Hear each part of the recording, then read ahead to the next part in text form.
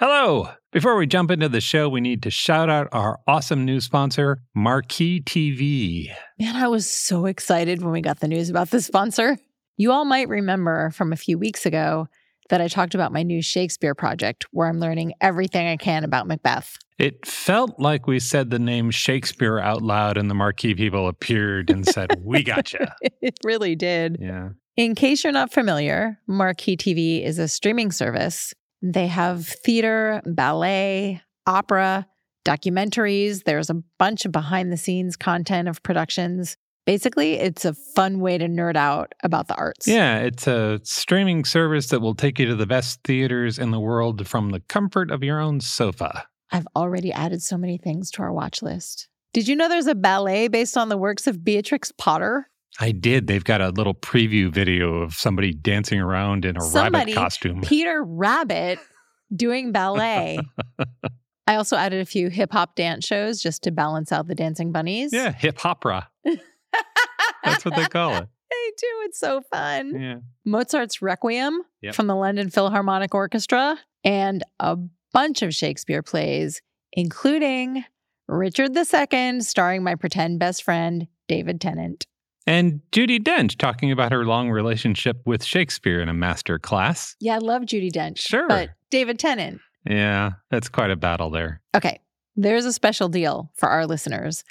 Marquee TV is offering 3 months of their service for 99 cents. You get 3 months of all of this good stuff for 99 cents with the code SSOP. That cost seems absurdly low to me. Like, first, I expected it to be much higher given the quality of the content, but also 99 cents. You can't park next to a theater for 99 cents. Accurate. Also, if you watch Marquee TV, you get to see these shows maybe wearing your pajamas and hanging out with your cat or your dog. Yeah. It's a good way to sort of indulge your own curiosity. You can see all the performances of Hamlet, or maybe the first 15 minutes of all of the performances of Hamlet, and you don't have to rope your friends and family into all of that. Or you could watch Richard II over and over and over and over. What's the best angle for David Tennant in Richard II? Trick question. All of them. Anyway, you definitely need to explore the website because there is a ton of really fun, fascinating, engaging stuff on there. I went in specifically looking for Shakespeare, and I found a ton of other things I wanted to watch. Yeah. You can keep up with what they're doing on social media at Marquee Arts TV. You can visit their website at marquee.tv. That's marquee.tv to get 3 months of their service for just 99 cents with the promo code SSOP. Bring the arts home with Marquee TV. And now, the show. Hello, welcome to Strong Sense of Place. In each episode, we focus on one destination and discuss what makes it different from any other place on Earth. Then we recommend 5 books we loved that took us there on the page. I'm Melissa Joel-Wan. I'm David Humphreys. We're going around the world, one great read at a time. Thanks for joining us.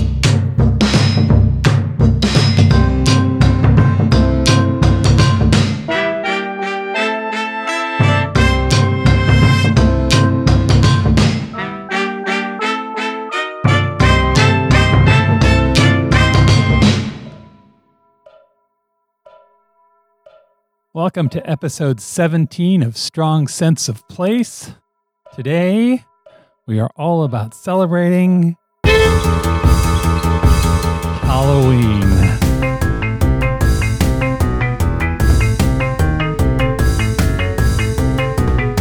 I love it. Yeah, today we are going to talk about 5 books we love that brought out the creepy for us. Maybe more than 5. And then I'm going to talk to Steve Bissette. Which is very exciting. Yes. Steve Bissette is a lovely man. Steve Bissette is a lovely man who spent most of his life trying to scare people. Which is so funny because he's like the warmest, kindest. He really is. Sweetest, most intelligent, well-spoken. Yep. And then he draws really scary things. Yes, that's exactly what he does. And he writes really scary things. He's a comic artist and he's an illustrator and a writer. He's best known for his work on The Saga of the Swamp Thing. Dun, dun, dun. And he'll be here to tell us what scares him. I'm really excited about that. I am too. Do you remember your best Halloween costume? I think my favorite costume is from a few years ago when we were living in White River Junction, Vermont. And I had a haircut that had reached a very awkward growing out stage. And I realized that it looked like Edgar Allan Poe's hair. So you were going from like a bob to sort of a medium length. Yes. And it was a spot that was in between that nobody it really wants. It looked remarkably like Edgar Allan Poe when I parted on the side. Yeah. So you leaned into it. I did. Yeah. I went to the Goodwill and I bought a black suit and wore a white shirt. And I put white powder on my face and black eyeshadow to give myself cheekbones. I've never had such good cheekbones as I did that Halloween. And carried a copy of The Raven. And you, David? I got a nice black suit and a raven mask, like a full head raven mask. And I walked behind you as the Raven. And yes, there are pictures of all of this, and we'll put it on Instagram. Mel looks fantastic. It was the best Halloween ever because I didn't have to worry about looking cute. It was very relaxing. Yeah. There was no sucking in or worrying if I still looked pretty. I just had to scowl at everyone. It was great. My favorite Halloween costume, I was 8 years old, so 1973, and I wanted to be a wizard. Cool. Yeah. My mom made me a robe, which was very uncharacteristic of my mom. My mom's not a, oh, hold on a sec, I'll sew something up for you kind of person. Because she'd have to put her book down. Yes, exactly. Exactly that. What would be the point? So she made me like a robe and sewed a star onto it. And my dad got a dowel and painted it black, and they put a big golden star on top of it. And I had one of those conical wizard hats. Mm-hmm. And I was thinking back on this. One of the best parts of that is I got a fake beard. Cool. Which felt very mysterious at the time. Because so I could cute. put on the fake beard, and then how would you know who I was? Yeah, totally. Completely mysterious. Yeah. Vanished into a crowd.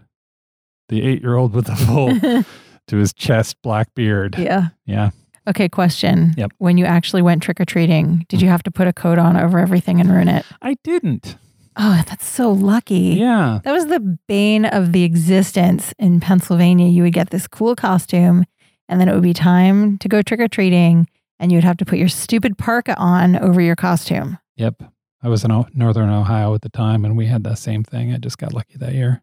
Anyway, you guys, if you feel like sharing what your favorite costume is, hit us up on social media or send us an email and tell us, because we love Halloween and we love to hear from you. Pictures.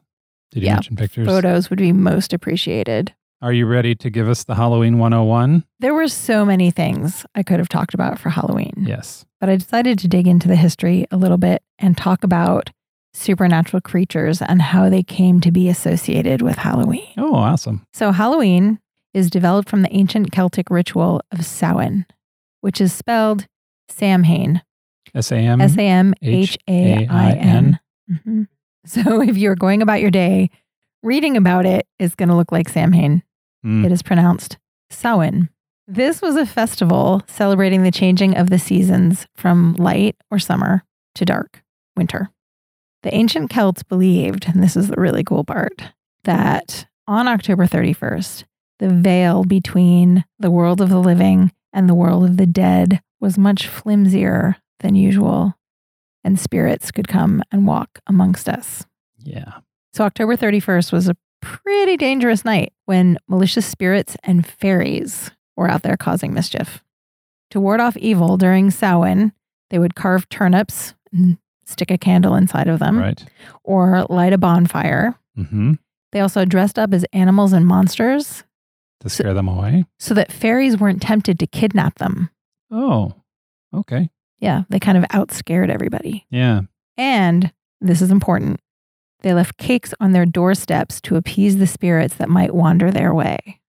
They left their doors and windows open to invite the dead in to eat treats that they left on their tables. Interesting.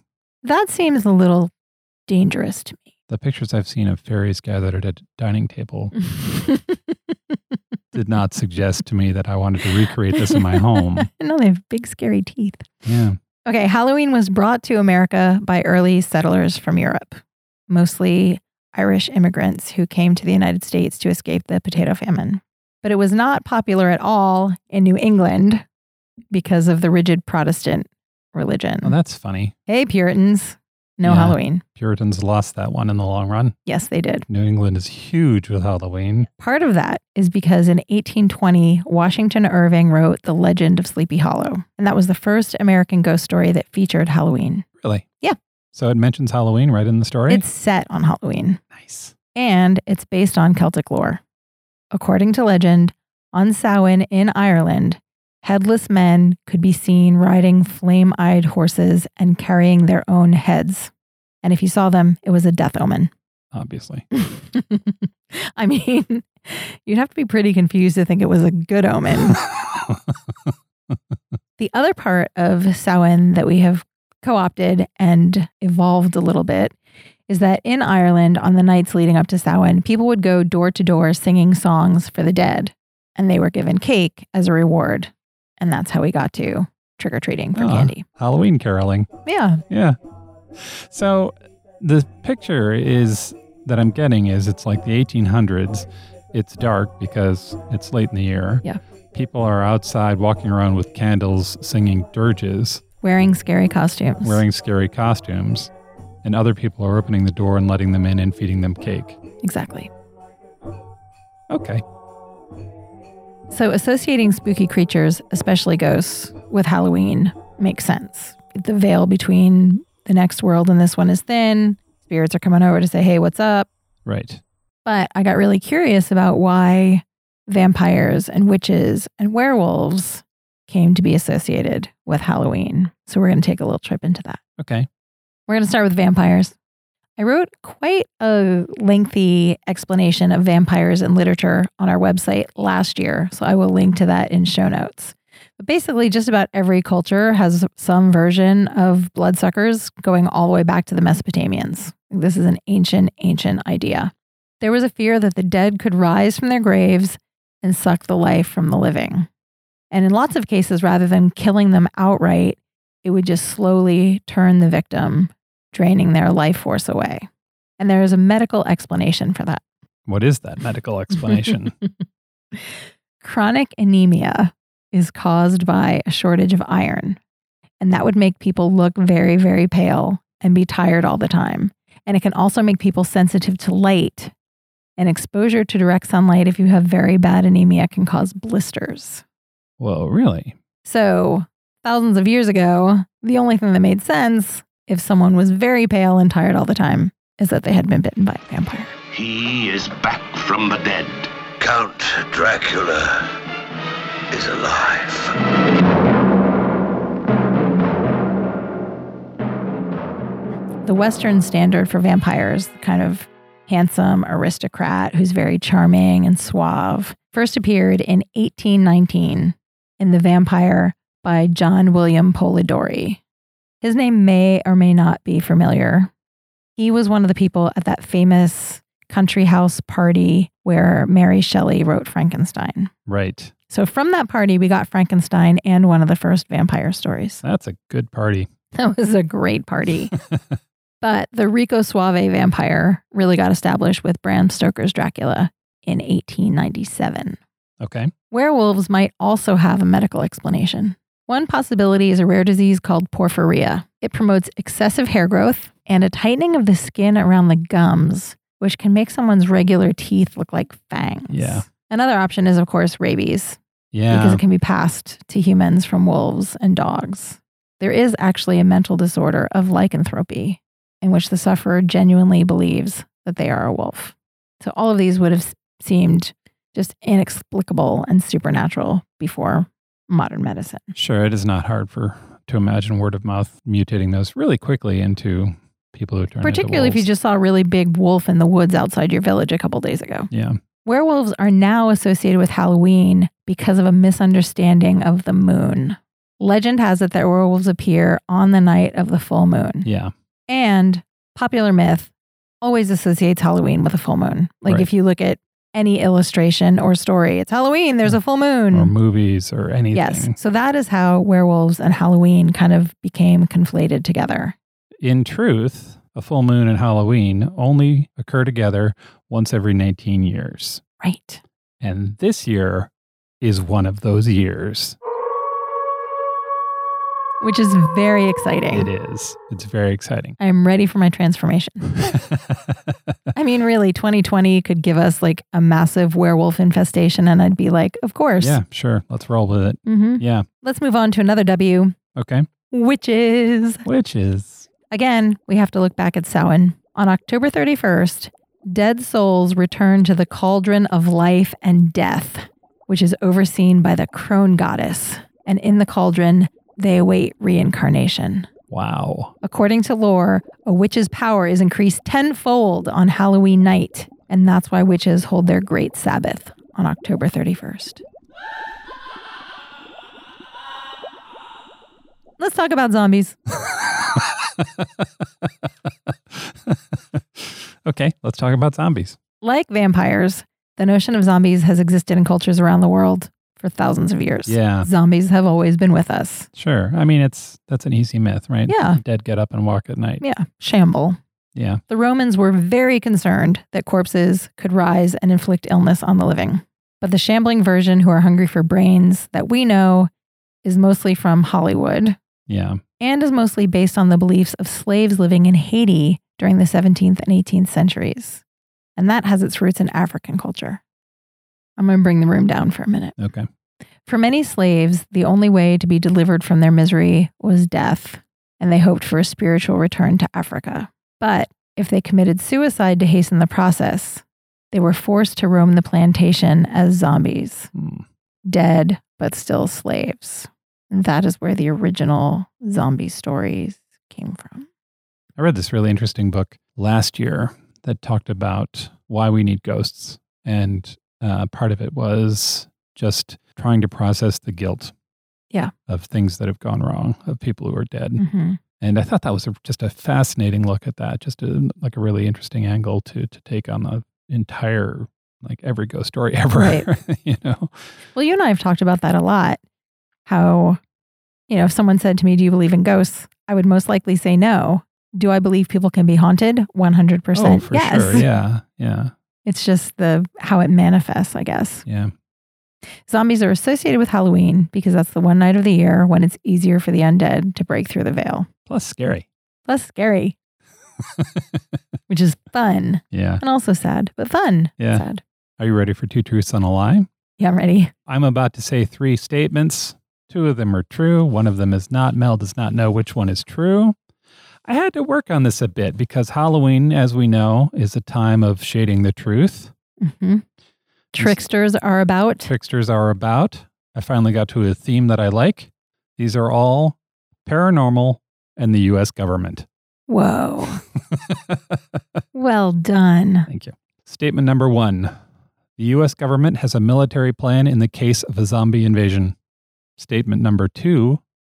Necromancy is illegal in San Francisco. For those of you who don't play Dungeons and Dragons, necromancy is the art of speaking with the dead or using the dead as a weapon. Using the dead as a weapon. Yeah. You can animate skeletons and have them attack your foes. Makes note to self. Is necromancy legal in the Czech Republic? And then the third statement, in New Jersey, if you're trying to sell a haunted house, you must disclose that, but only if you're asked. Okay, I'm going to start at the end. I think the last one is true because of the Amityville horror. Okay. It is true, but not because of the Amityville horror. According to Zillow, there are 4 states that have disclosure laws concerning paranormal activity. New York, New Jersey, Massachusetts, and Minnesota all have laws that you must disclose whether you believe the property you're selling is haunted. But only if you're asked. No. In New Jersey, if you think you have a ghost problem, you only need to disclose it if you are directly asked. So audience members in New Jersey, if you go house hunting, make sure and ask if the house is haunted. Yes. And there's even a case in the New York Supreme Court about a haunted house The seller claimed it was haunted and then sold it without disclosing that. It went to court because the buyer didn't want to pay the seller for a haunted house. And the majority opinion came back with its conclusion. And I think this needs to be the start of a novel. This is actually written into New York state law. Having reported the ghost presence in both a national publication and the local press, defendant is stopped to deny their existence. And as a matter of law, the house is haunted. That's amazing. Isn't that right? One of the justices had to write that. Someone transcribed it. Someone typed it up. Got stamped official. Yep. It's amazing. It's in books now. I love it. Yeah. Okay. So that leaves us with the zombie attack Mm-hmm. and what was the second one? Necromancy is illegal in San yes. Francisco. I think it is true that the government has a plan for a zombie attack, even though that seems a little silly. So the plan is called CONOP 8888. It's 31 pages long. It models different possible undead threats and what we might do about them. There's a multi-step, multi-phase plan that ends with restoring civil authority. Wow. Yeah. The plan was originally put together as part of a training schedule on how to make plans. That's cool. Yeah.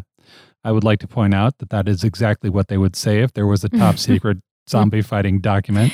It was just a thought exercise. CONOP 8888 is unclassified, and you can download it and read it if you'd like. Although a better read along the same lines is Max Brooks' World War Z. Covers similar territory in a way more entertaining way. Okay, that means the Necromancy San Francisco thing. Lay some science on us. Necromancy is legal in San Francisco, but you need a permit. This all got started because San Francisco lawyers were trying to protect people from fortune tellers. Mm-hmm. And so they made a permit, right? You go down to the police station, you pay $350. There's a background check. You get a public hearing. And if you get approved, you get a permit to divine the future. Cool. Yeah. For what it's worth, $350 is more than the permit to be a masseuse, but less than the permit to be a walking tour guide. Oh, wow. Yeah. The legal language is fascinating.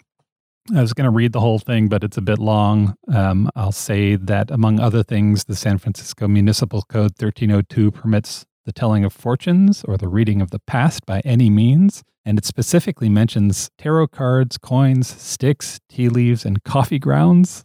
Nice. Yeah.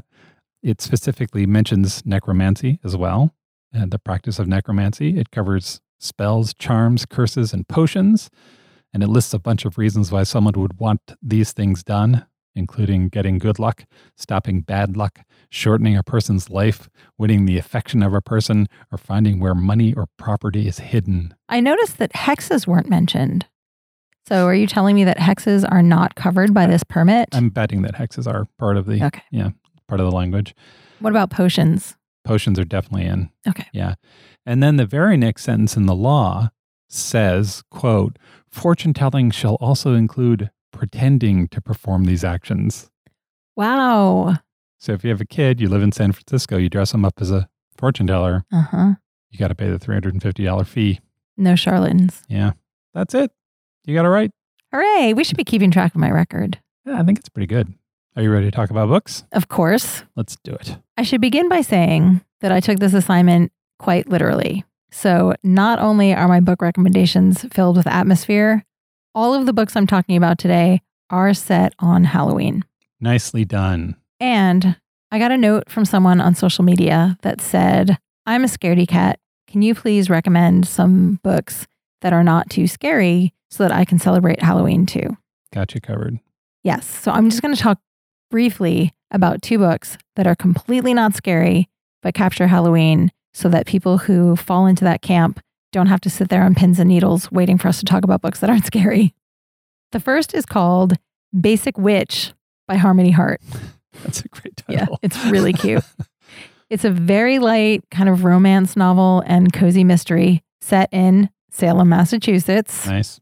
On Halloween, our heroine Gemma has just inherited a magic shop, and she's learned that she's descended from a family of witches. And then there is a murder in the magic shop.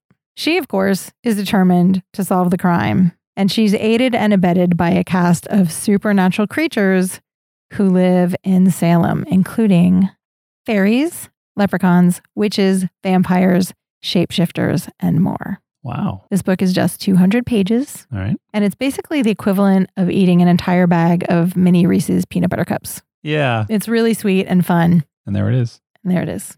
My second non-scary recommendation is The Curse of Brayburn Castle by Karen Menahan. This is another cozy murder mystery. It's set in 1921, Mm-hmm. and it is a quadruple whammy of a strong sense of place. How's that? It's set on Halloween, Yep. in Scotland, Mm-hmm. at a manor house on an island. Okay. Someone is found dead at the base of the tower, and there is a question about whether he jumped or was pushed. And as you'd expect in a Golden Age mystery, there is a motley crew of suspects. The story includes a skeleton discovered in the wall, a jeweled crown that goes missing, long-held family secrets, a seance, and a group of archaeologists, including a beautiful, smart woman archaeologist with lots of moxie. There's also a dog and a cat and a raging storm. That sounds great. Yeah, there's lots of atmosphere. It is not scary at all, Yeah. but it's really fun. So you get to enjoy the tropes of Halloween in a Golden Age cozy mystery. Curse of Brayburn Castle. Lovely. Now, on to my first somewhat scary recommendation. Okay. This is a novel called Pine by Francine Toon, and it is really, really eerie and unsettling. Super atmospheric ghost story, also set in the Scottish Highlands, near the Moray Firth, which is an inland on the North Sea. All of the action takes place from Halloween night through November 5th, which is Bonfire Night. What is Bonfire Night? It's also known as Guy Fawkes Night. That might be more familiar to people. Sure, of course. This is Remember the 5th of November. Yeah. So back in 1605, a group of conspirators put 36 barrels of gunpowder in the cellars underneath the Houses of Parliament. Yes. They wanted to blow it up and return England back to being a Catholic country. But the plot was uncovered and Guy Fawkes was arrested and executed. So on Bonfire Night, there are fireworks. Yay, fun. Yes. Guy Fawkes is burned in effigy on bonfires. And this is a reminder to people that treason will not be tolerated. So this is a very dramatic time of year, right? We've got Samhain, we've got Bonfire Night, and the action of our story is taking place between those two things. Our heroine is Lauren. She's a preteen girl, and she lives with her father in a small village in the Highlands that's surrounded by pine forest. And her mother has gone missing. Lauren's life is really not great. She's bullied at school, and her dad kind of fell apart when her mom disappeared and hasn't really put himself back together. So Lauren is kind of passed from person to person in the village, but nobody really takes care of her completely. Yeah. And it's very poignant because you can see that people are trying, but what she really needs is her parents. Yeah. So it's Halloween night. Lauren has been trick-or-treating with her friend, and she and her dad are driving home, and they see a mysterious woman in a white, flimsy gown on the side of the road. And her father picks up this waif-like woman and takes her back to their house. Do you ever wonder why people in horror stories don't realize they're in a horror story? Well, and it's really well written because Lauren is very curious about who this woman is. And her dad has this very strong reaction to the woman Oh. and is like protective of her and puts her in the car and takes her home. And Lauren's, I think, so used to weird things happening that she's just like, okay. Yeah. You know? In the morning, the mysterious woman is gone.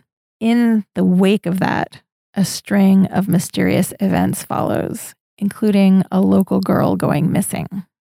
So the plot is all about solving these mysteries. Who is the woman in white? What happened to the girl who went missing? What happened to Lauren's mom? But that's really just an excuse to be immersed in just amazing atmosphere and to get to know these really complicated characters. Yeah. I felt very protective of Lauren. She's a little odd, but odd in the way we're all odd and have our own little quirks. And there's some really, really sweet, melancholy details. For example, when she's getting dressed as a vampire to go out trick-or-treating with her friend, she uses her mom's red lipstick that she found in her room. And she keeps a knife that was made from an antler in her pocket, just in case she needs to protect herself. Yeah. And she uses tarot cards and an old spell book to try to make sense of what's happening in the town. It's a really kind of quiet, unsettling novel. If it was a movie, there would be no jump scares. It's more like when you see something out of the corner of your eye and then you turn your head and it's gone. Mhm. It's more that feeling. It really nicely incorporates a lot of the tropes of Gothic fiction. So isolated houses and ghostly images, unexplained phenomena that could have a rational explanation, but we're not sure if they do or not. And conversations between people that get started and then ominously just kind of drift off without ever being completed.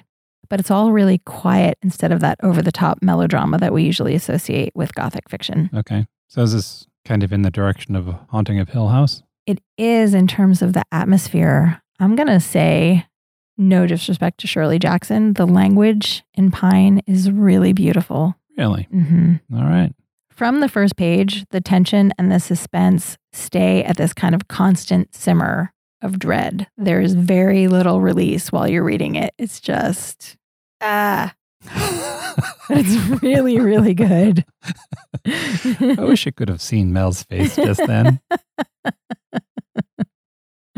The author, Francine Toon, was brought up in Scotland. She has won a bunch of awards for her poetry, Mm-hmm. and that shows in her prose because it feels like each word is serving a very specific purpose. Yep. And is intended to create a specific effect. And like all ghost stories, it is very melancholy Yeah. and sometimes bleak. It's about the ways that people can be haunted by their mistakes and by guilt, which we already talked about, and by fear and maybe by ghosts. It was great. That is Pine by Francine Toon. That sounds awesome. Okay. My first book is Long Way Down by Jason Reynolds. I love so many things about this book. Let's start with the premise. So there's a boy. He's 15. His name's Will. He has a brother. In the opening pages of the book, Will's brother is murdered. He's shot down in front of their apartment building. That is a sad beginning. It is. Will wants revenge. Will goes up to his family's apartment and he gets his brother's gun. He tucks it in his waistband and he leaves. He's up on the 7th floor and he's on his way to kill his brother's killer. He calls an elevator. He gets in the elevator and then on the way down to the ground, the elevator stops at every floor. And at every floor, a ghost gets in. What? I was not expecting that. That is awesome. Yeah. And on the way down to the ground, the ghosts talk to him about the murder that he is about to commit. The author described it as It's a Christmas Carol meets Boys in the Hood. Mhm. And it totally is. The book is about 300 pages long, and most of it covers 1 minute in Will's life. Wow. That's the length of the elevator ride down. The 300 pages long thing is a little deceptive because the book is written in verse. Wow. Yeah. I feel like I keep saying wow, but everything you say is surprising me. I know. That's why I love this book. It's written and it sounds like street poetry, and the author was a street poet before he wrote this book. Here's a clip of the author reading his work. Don't nobody believe nothing these days, which is why I haven't told nobody the story I'm about to tell you. And truth is, you probably ain't gonna believe it either. Gonna think I'm lying or I'm losing it, but I'm telling you, this story is true. It happened to me. Really. It did. It so did. His voice is very rich. Yeah. I really would love to listen to that. If it's not entirely clear, the book is available as an audiobook. I listened to the book while I read the book, which, I don't know, I just really enjoyed. Multimedia experience. That's cool. It takes about an hour and 45 minutes to read it. I am not nearly the first person to discover this book. It was named a Newbery Honor Book, a Prince Honor Book, and it won an Edgar for Best Young Adult Work. If you're not familiar with book awards, that's an award for children's literature, teen literature, and an award from the Mystery Writers of America. The publisher says the work is intended for grades 7 and 9. I always think ratings like that are a little bit ageist, but I understand why they exist. Oh, and the book is coming out as a graphic novel this month. Oh, that's really fun. Yeah. I haven't read it, but what I've seen looks good. You could double up on the graphic novel and the audio book, and then it'd almost be a movie. So now we need to talk about the author for a second. Jason Reynolds was a poet before he was a novelist. He was raised loving rap culture. His earliest influences include Queen Latifah, Tupac, and Biggie. Nice. Yeah. His first poem was written to honor his grandmother at her funeral. Oh, that is so sweet. Yeah. He says he didn't read a novel until he was 17, Hmm. mostly because nothing spoke to him. And then he was working at a bookstore and he read Richard Wright's Black Boy. And then he started reading everything in the bookstore. He's written a bunch of things, all of them, I think, intended for middle grade readers. This past January, he was named the Library of Congress's National Ambassador for Young People's Literature. It's a 2-year position. If you want to do your heart a favor, go to YouTube and check out the videos of him talking to children about books. Oh, so sweet. Yeah, he seems to be just a lovely man. I have a question about the book. Yeah. What is the tone of the story? How did you feel when you were reading it? The story kind of plays out as a conversation between a bunch of characters and Will, this boy, about basically gun culture and murder in his neighborhood. Some of the ghosts that he runs into are not happy about their fate. Mm-hmm. Some are certainly more kind to him. Some of the ghosts he's very happy to see. Some of the ghosts he's surprised to see. It is not an angry work, I don't think. It strikes this kind of cool balance between tough and almost loving. Like Mhm. the author it feels like the author wants the character to do the right thing, Mhm. you know, and he's trying to give him a path to do the right thing a little bit. I really enjoyed that book, and I really enjoy knowing that author is alive and doing stuff. Right on. Yeah. That's Long Way Down by Jason Reynolds.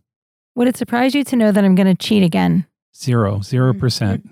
I've chosen to talk about 2 classics in my next book slot allotment of time. Something Wicked This Way Comes by Ray Bradbury and The Legend of Sleepy Hollow by Washington Irving. I'm also going to very strongly recommend that you enjoy these on audiobook if you can, because both of them make for a great listening experience. They also work really well on the page because I was surprised, and this is going to make me sound very ignorant, I think, but I was surprised at how beautiful Bradbury and Irving's writing is.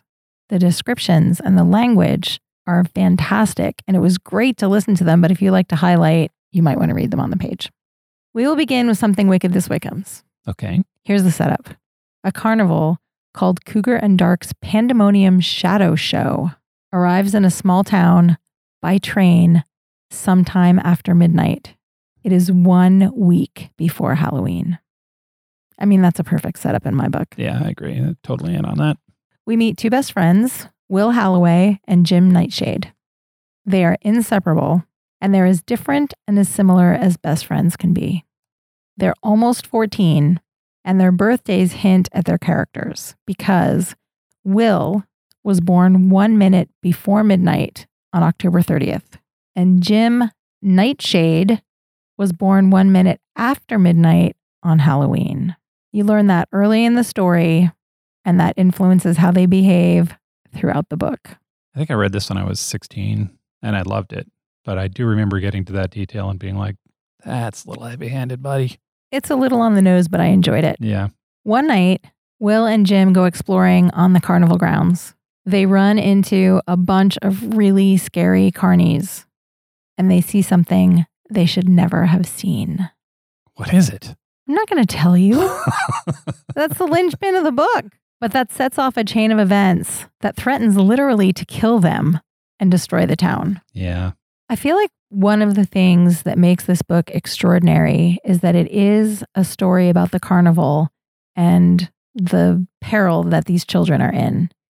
But really, it's about courage and how beautiful life is and how life is worth living even when it's difficult and messy. And it's about the loyalty between these boys and the relationship between Will and his father and good versus evil and how hard it can be to be a good person given the things that life throws at you. Yeah. And Ray Bradbury's writing is, as I was reading it, I kept looking up at you. I don't know if you remember this. I kept turning to you and saying, do people know about this? Yeah. Do people know how good this is? Yeah. Because it was new to me. This was my first Bradbury, and I associated him with science fiction, so I didn't realize it was going to be so moving and so beautifully written. Yeah. One of the things I found particularly resonant was the story is about how when you're young, you can't wait to be grown up. And when you're old, all you want is to be young. And I don't know if that comes across if you read it as a teenager, but reading it as an adult, I both identified with the kids and with Will's father. Mm-hmm. And it's very emotional, Yeah. but it's also wildly entertaining. Yeah. I really loved it. Yeah. That is Something Wicked This Way Comes. Moving on to my second book before Dave makes me stop. The Legend of Sleepy Hollow. Yes. This is another classic that I had not read previously. It's only about 100 pages, and if you listen to it on audio, it's about 75 minutes. So it's like a little literary Halloween snack. You can enjoy this on a Saturday afternoon. I feel like it's one of those stories that is in your consciousness, even if you haven't read it, because there's a Disney movie. Yeah, right. Disney cartoon. I think that's it, right? We've all seen the Disney cartoon. Yeah. And then there's the 90s movie with Johnny Depp, Sleepy Hollow. Right. Or any number of, The Simpsons retold the story, Right. or, Yeah, the adaptations are out there, so you think you know the story. Right. And you do know the bones of the story. Yeah, because but it's a 2-act story. It's a 2-act story.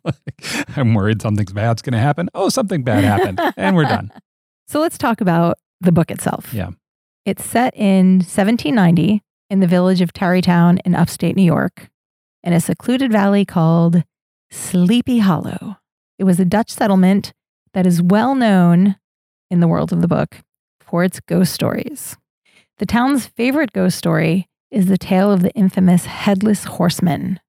He is the spirit of a Hessian soldier whose head was blown off by a cannonball during the Revolutionary War. Unable to rest, he rides his mighty black steed through the local woods on a nightly quest for his head. The other primary character is, of course, Ichabod Crane. He's a teacher, and he is new to town, and he is a piece of work in the book. He's grasping and gluttonous and super judgmental and a social climber. Ichabod immediately becomes besotted with two things: the story of the Headless Horseman and Katrina Van Tassel, the beautiful daughter of the richest man in town. And he starts pursuing Katrina and finds himself in a love triangle with her and the handsome Brom Bones. On Halloween night, there's a big autumn party, and all of the tensions that have been simmering in the town since Ichabod arrived explode. And eventually, the Headless Horseman gallops onto the scene. I was not expecting this book to be so funny. Really? The narrator, it has an unnamed narrator. Yeah. And he or she is very quick-witted and has a really wry tone. So he's kind of relaying, but also a little bit poking fun at the people and the events in the story. Mm-hmm. The description of Ichabod is a masterclass on how to convey character through appearance. I think we should just enjoy a little snippet of that. He was tall, but exceedingly lank, with narrow shoulders, long arms and legs, hands that dangled a mile out of his sleeves, feet that might have served for shovels, and his whole frame most loosely hung together. His head was small and flat at top, with huge ears, large green glassy eyes, and a long snipe nose, so that it looked like a weathercock, perched upon his spindle neck to tell which way the wind blew. To see him striding along the profile of a hill on a windy day, with his clothes bagging and fluttering about him, one might have mistaken him for the genius of famine descending upon the earth, or some scarecrow eloped from a cornfield. So not your typical hero. Definitely not. I mean, Brom Bones is the more typical hero because he's very handsome and polite and intelligent. And Ichabod is none of those things. In the versions that I've seen, we're not supposed to like Brom Bones. Yeah. Is that different in the book? I'm not sure. Honestly, I feel like we're supposed to be rooting for the Headless Horseman in the story. Because Katrina Van Tassel's not very nice either. Yeah. Which brings me to my final point about this book. And maybe why we're having trouble answering the question of who is the hero in this story. Yeah. The residents of Sleepy Hollow are like super bougie and snobby, but they're really unsophisticated. But they're wealthy and they live in this town kind of looking down their nose at everyone who's not moneyed. So the story is really poking fun at the class consciousness of the time and kind of shining a light on the tension between people who lived in the country and people who lived in town. So Irving was trying to tell an entertaining story, but he was tackling these big issues of the time and making it more palatable by giving us a showdown on a covered bridge with a pumpkin flying through the air.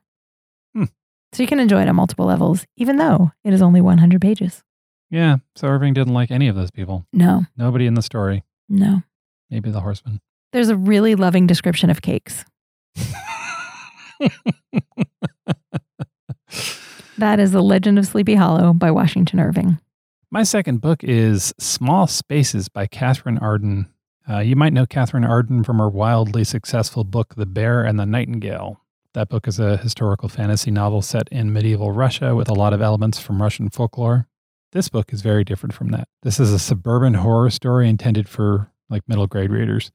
It feels very much like a Steven Spielberg, Stephen King production that's shooting for like a PG-13 rating. Cute. The story starts during Halloween. We're in a suburb. Everyone has their homes decorated. Jack-o'-lanterns are out. There's a not very well-liked heroine. She's 11. She likes to read. Her name is Ollie. I'm already on Team Ollie. Yes, I am strongly on Team Ollie as well. Ollie has a hard day, and she's on her way to her favorite secret spot. It's next to where the local river runs down a mountain. There's a rock that's kind of half hidden by the waterfall where she likes to sit. And she gets there, and she sees a woman who's a stranger to her, which is unusual because it's a small town. Right. The stranger looks like she's been crying for a while, and she's holding something in her hands. It turns out it's a book. A mysterious stranger with a book. Yeah. The stranger is clearly not okay. She announces her intention to throw the book into the water to get rid of it. Ollie's a book lover, so she's sort of strongly against this idea. The woman says she has to throw the book into the river because it's part of the bargain. This is amazing. I'm riveted. And she's almost about to throw it, and Ollie grabs the book and runs away. And she's running away. And as she's running away, the woman tells her, I'm going to tell you one thing because I'm not a bad person. That's always scary when people qualify that. Yeah, that's good. And then she says, avoid large places at night. Keep to small. And that's the setup. That is a very strong premise. Isn't that nice? Yeah. Yes. I'm not going to tell you a lot more about the plot. Yeah, you can't tell us anything else. Yeah. I will say that I was surprised at how much I cared about the characters and how effective some of the scary stuff is. I really enjoyed spending time with Ollie. She's like kind of tough and independent and also insightful. There's a lot of atmosphere in this little story. There are spooky monsters and corn mazes and weird bus drivers and big bad supernatural evil guys. And there's witches and houses hunting for children. There's a contact with beings from beyond the grave. There's a whole category of creepy things that I won't give away that you can read. I will give you an example. Ollie has a digital wristwatch, one of those sort of old LED things, and it seems to talk to her with these little 8-letter phrases from time to time. And at one point she looks at it and it's counting down. And under that, the readout just says, run. Whoa. That's pretty intense. Right? I mean, if I looked down at my Fitbit and it was counting down and said run, I would be genuinely terrified. Fact. I really enjoyed this book. I think it's probably best in the hands of someone who's just a touch young for Stephen King, but who's still looking to stay up late under the covers with a flashlight, looking to be scared in the safest way possible. If you know somebody like that, or if you have nostalgia for that feeling, this is your book. Also, if you enjoy this book, there's a second in the series that's already out. It's called Dead Voices, in which our heroes are off to a place called Hemlock Lodge. Perfectly safe at Hemlock Lodge. And there are 2 more on the way. The third one should be out next year. That's Small Spaces by Catherine Arden. That sounds really good. Yeah. I want to read it. In the book Bunnicula, which I wrote about on our website last Halloween, it's a children's book about a bunny that may be a vampire. There is a character who on Friday night is allowed to stay up as late as he wants, reading and eating snacks. And I feel like Small Spaces is the perfect book for that. and I know what I'm doing next Friday night. Solid choice. What's your last book? My final recommendation is Kill Creek by Scott Thomas. This is the literary equivalent of an over-the-top slasher movie, and it made all of my Halloween haunted house reading dreams come true. Glad we got at least one of these in, because this has been sort of a PG-13 show. This is the exact opposite of Pine, where Pine is quiet and melancholy and atmospheric. This is big and loud and brash and fun and definitely has jump scares. The premise to me was absolutely irresistible. 4 very successful horror novelists are invited to spend Halloween night in an infamous haunted house in rural Kansas. The abandoned mansion is called Finch House, and it has a very creepy history. I don't want to give too much away, but I will tell you there are twins and a super disturbing tree involved. Getting the 4 authors together is a publicity stunt that was arranged by an internet guru. Oh. And as we get to know the authors and their works, it becomes obvious that all of them, including Internet Dude, are keeping secrets and are wrestling big time with personal demons from their past.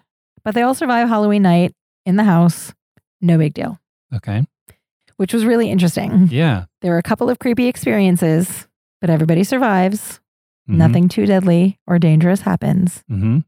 The next morning, they say goodbye and they go their separate ways. That is when the story really starts. It was so good. So the evil follows them home. Perhaps it does.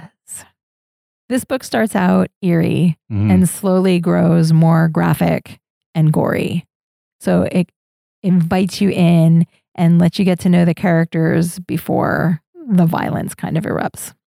There are a few scenes or episodes in the book that are straight up like a slasher movie. So anyone who's enjoying our show, if that is not your thing, this is not going to be for you. The ending was fantastic. I never saw it coming. Oh. Very surprising ending. It was great. Okay. And for me, this was just the right level of scary. It gave me tingles up the back of my neck most of the time. And I was able to read almost all of it at night. When I got to the last couple of chapters, I remember I was in bed reading on my Kindle and I got to a point where I was like, yeah, I'm just going to finish this tomorrow. Because it just got to a point where it's like a little too scary to read at night. Yeah. I knew if I woke up in the middle of the night and had to go to the bathroom, I was going to think twice about putting my foot down on the floor, wonder if there was something under the bed kind of situation. Yeah. It's very cinematic, which makes a lot of sense because the author, Scott Thomas, has written scripts for Netflix, Sci-Fi, MTV, Disney Channel, and Nickelodeon. And he was nominated for an Emmy for his work on an R.L. Stine adaptation. Oh, really? All right. He gets all of the horror tropes exactly right. That makes it really fun because it's very familiar. So you kind of think you know what to expect. Right. But it's also really entertaining. And he does have some surprises up his sleeve. Kind of reminded me a little bit of the movie Scream. Yeah. Where it plays with the tropes really well. Yeah. I really love it for a strong sense of place, not just because it's set on Halloween, but his descriptions of this abandoned house and the countryside around it and the weather and kind of this really unsettling rural setting just on the edge of town are very, very vivid. And I feel like he got the kind of annoying hubris of the internet guru and the competition between the authors really right. Yeah. Like the characters are really, in a way, they're kind of archetypes, but then when they interact, it's really interesting. So I feel like he's playing with all of the things we kind of expect to happen. Scott Thomas has said that he was inspired to write this novel by 2 things. The first was that he just kind of wondered what would happen if you took horror novelists in real life and put them in a situation where the things happen to them that they do to their characters. What would that be like? And the second is that he was a student at the University of Kansas. And when you drive from Lawrence to Kansas City on K10, there's an exit for a town called Kill Creek. Really? And those 2 ideas collided for him, and this novel is the result. I'm not the only one who liked it. Kill Creek was nominated for a Bram Stoker Award in 2017 and was selected by the American Library Association as the top horror book of that same year. That is Kill Creek by Scott Thomas. Those are many books we love that brought Halloween to us. We will be back in a moment with horror legend Steve Bissette.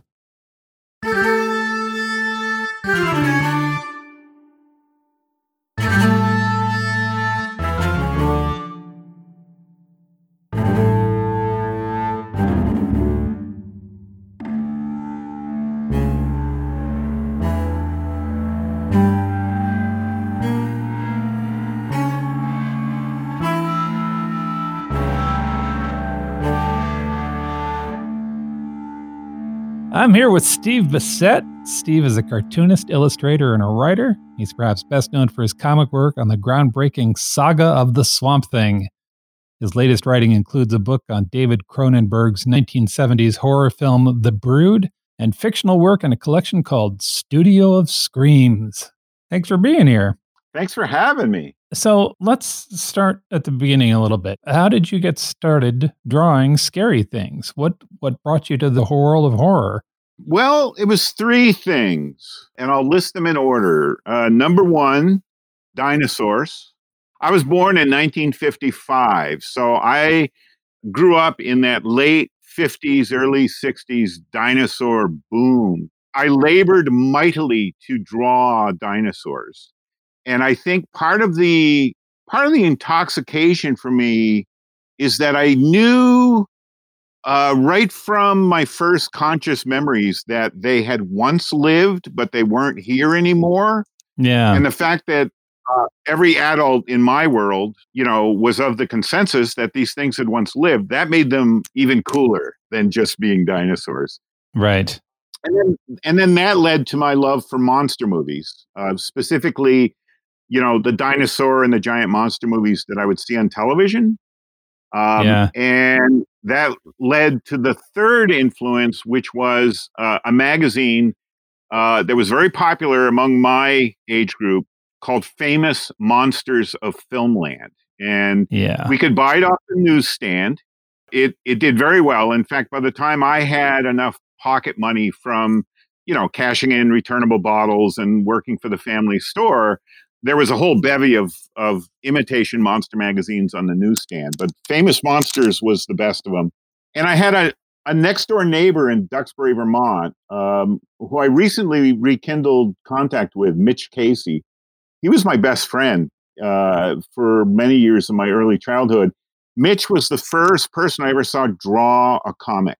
Oh. He folded a piece of paper and made like a mini comic, and he drew this comic called Attack of the Giant Tsetse Flies. and I remember a page with like these two guys up on a dam, and they're firing machine guns. And when you're a kid, when you showed somebody firing machine guns, you'd have little dashes coming from the barrels. Sure. And there was this image he had. It may have been the cover he drew, but it may have just been the panel inside that I love, of these two guys up on a dam, and they're firing at this big giant tsetse fly that's zooming in on them. And it was really seeing Mitch do that made me want to do my own comics. And Mitch and I both love Famous Monsters of Filmland. In fact, the first copy I ever saw was the copy Mitch had purchased, and that was it. I mean, I would copy photos out of Famous Monsters, and I had already worn out a lot of my favorite comic books by copying the dinosaurs, out of the comics. That was the connection there, and I never stopped doing it, and here I am still doing it. Yeah. Can you recommend any good books or movies or graphic novels for the season? I think I can. I thought you might. In terms of graphic novels, I am revisiting From Hell. Yeah. Which is the Jack the Ripper graphic novel that Alan Moore and Eddie Campbell collaborated on. Eddie has just supervised the publication of a new color edition of From Hell. It was always a black and white graphic novel. I mentioned earlier that the one Halloween thing that Marge and I are planning on is to revisit Young Frankenstein, the Mel Brooks film. Yes. And something I can recommend to your listeners, and to any of your listeners who are either timid about horror, themselves or are partners with or married to someone who is timid about horror. Marge and I had a lot of fun last year. I think I had more fun than she did, but Marge had never seen the original Universal Frankenstein films. Oh, really? Yeah, and she wanted to watch Young Frankenstein. That's something we do pretty much every year around Halloween. Right. And I said, well, this year, let's change it up. You've never seen those films. Why don't we watch all the films that Mel Brooks was making fun of, and then we'll watch Young Frankenstein. And Marge got into it. You know, those 1930s and early 1940s horror films are pretty safe viewing in the year 2020. You know, as in not particularly scary. A lot of good use of black and white. Oh, they're beautiful. You know, and I would argue that at least one of them, The Bride of Frankenstein, the James Whale film, is a work of art. I just think that's one of the great movies of all time, period. Yeah. So all that is to lead up to the revelation that I have another Halloween movie I am going to watch with Marge this year. And it is the film version of Cats. Now, some people might say that. Yeah, see, okay, you get it. You totally get it. It's like, some people may say, Steve, that's not a horror movie, and I beg to differ. Yeah. My favorite horror movie of 2020, in part because I got to see it at a drive-in with my son Danny, who's now 34, and it was the last movie-going experience I had in the real world of going somewhere to watch a movie. And it's a movie by the Pierce brothers called The Wretched. They shot it up in, the Midwestern states. It's a very low budget little movie, and it's a great little film about a teenage boy who his parents are separated, and he's been told he's got to live with his dad over the summer, and he has to get a job because he did something wrong that you find out about later in the film. And it's one of those movies it's sort of like Rear Window, like watch the neighbors and what's wrong with that neighbor over there. And this kid begins to piece together that something is terribly wrong in the house next door to where his father lives and works. Okay. And they develop it very imaginatively. And it's one of those movies that you start catching what you think are errors in the film. Like, wait a minute. Oh. That doesn't add up. But it all adds up. Like the things you think they're doing wrong are actually part of the storytelling. And I love that kind of storytelling. Yeah. Right. Yeah. It's integral to the narrative that these things are happening the way they're happening. So I highly recommend The Wretched. It was really good. And it is a witch movie. I will put that out there too. So all right. What are you working on now? What's your latest stuff? My latest stuff, appropriate to the month and the season, I am working on a second and third volume of a book series I'm doing called Cryptid Cinema. Yes. And it's a genre that has been written about more and more of late, but nobody had really defined it. These are films that revolve around cryptids. Cryptids are unidentified animals. Okay. Yeah. So any species of animal that people have said they've seen or found or whatever, but it hasn't been accepted by science is technically a cryptid. And the famous examples, of course, the Loch Ness Monster, the Yeti, Bigfoot, you got it. Those are the big cryptids, star cryptids. So I did a book back at the end of 2017 called Cryptid Cinema. That was the first volume. And now I'm working on trying to finish up 2 new volumes, one of which is dedicated entirely to a film called The Legend of Boggy Creek, which came out in 1972. And it's a little movie. It was a low budget independent film, but it changed everything. And it really is the movie that all this current television we're subjected to on Discovery Channel and Nature and all that. All these shows about hunting Bigfoot and so on. It all comes from Legend of Boggy Creek. So that'll be out sometimes next year, and that's what I'm working on right now. And the other project I'm working on right now is a book called Alan Moore and Me, and I'm collecting the interviews that I did with Alan back in the 80s and 90s, and I'm collecting some of the articles and essays I've written, And there's 5 or 6 guest writers who have written essays that'll also be in the book, and that'll be out sometime in the next year or so. Okay. And I've also got 2 sketchbooks coming out that are sketches of monsters. What a surprise, right? Oh, yeah. And those 2 sketchbooks are called. The first one's called Brooding Creatures. Yep. And the second sketchbook is called Thoughtful Creatures, and those will be out within the next 6 months. That sounds great. I look forward to seeing those. Steve, I want to thank you for your time. This has been a lovely talk. This has been great fun. Thanks for listening to our Halloween show. I hope you all get full-size Reese's Cups. Yes. None of that snack-size stuff this year. Full-size candy bars only. You can visit our show notes at strongsenseofplace.com for all kinds of spooky stuff. Mel, can you tell us about the blog posts you wrote to celebrate the spirit? I may have gone a little overboard for Halloween this year. We have a roundup of very spooky short story collections that you can read for Halloween. I'm a big proponent of sitting in a closet with a flashlight and reading a short story to whoever you can make sit in the closet with you. This is a really fun activity. We also have 2 recipes for food and fiction, 1 sweet and 1 salty. Those will be rolling out over the next 2 weeks. My weekend getaway picks for the next 2 weeks are also going to be Halloween related. Mm-hmm. We have a Halloween playlist that you put together last year that is so much fun. We do. If you need about, I think it's an hour and 15 minutes worth of music that evokes Halloween that does not include Monster Mash or the Ghostbusters theme, I've got you covered. We also have a recipe for vampire fighting pork stew on our site from last year. That is a delicious stew that we have not had in ages. And I'm going to recommend that you maybe grab a copy of Dracula, make the stew, put on Dave's Halloween playlist, and just really immerse yourself in the vibe. We haven't mentioned in a while that we are on the social medias. We are. I run our Twitter account. Yes, we take care of Facebook, and together we tag team on Instagram. We didn't even practice saying that in unison. It just happened.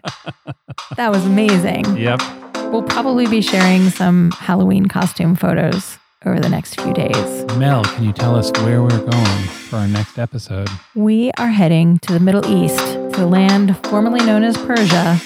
We are getting curious about Iran. We're going to the Middle East for the first time. That's going to be exciting. So many good books. A very sincere happy Halloween to you all. I hope you have a lovely holiday, and we'll talk to you soon.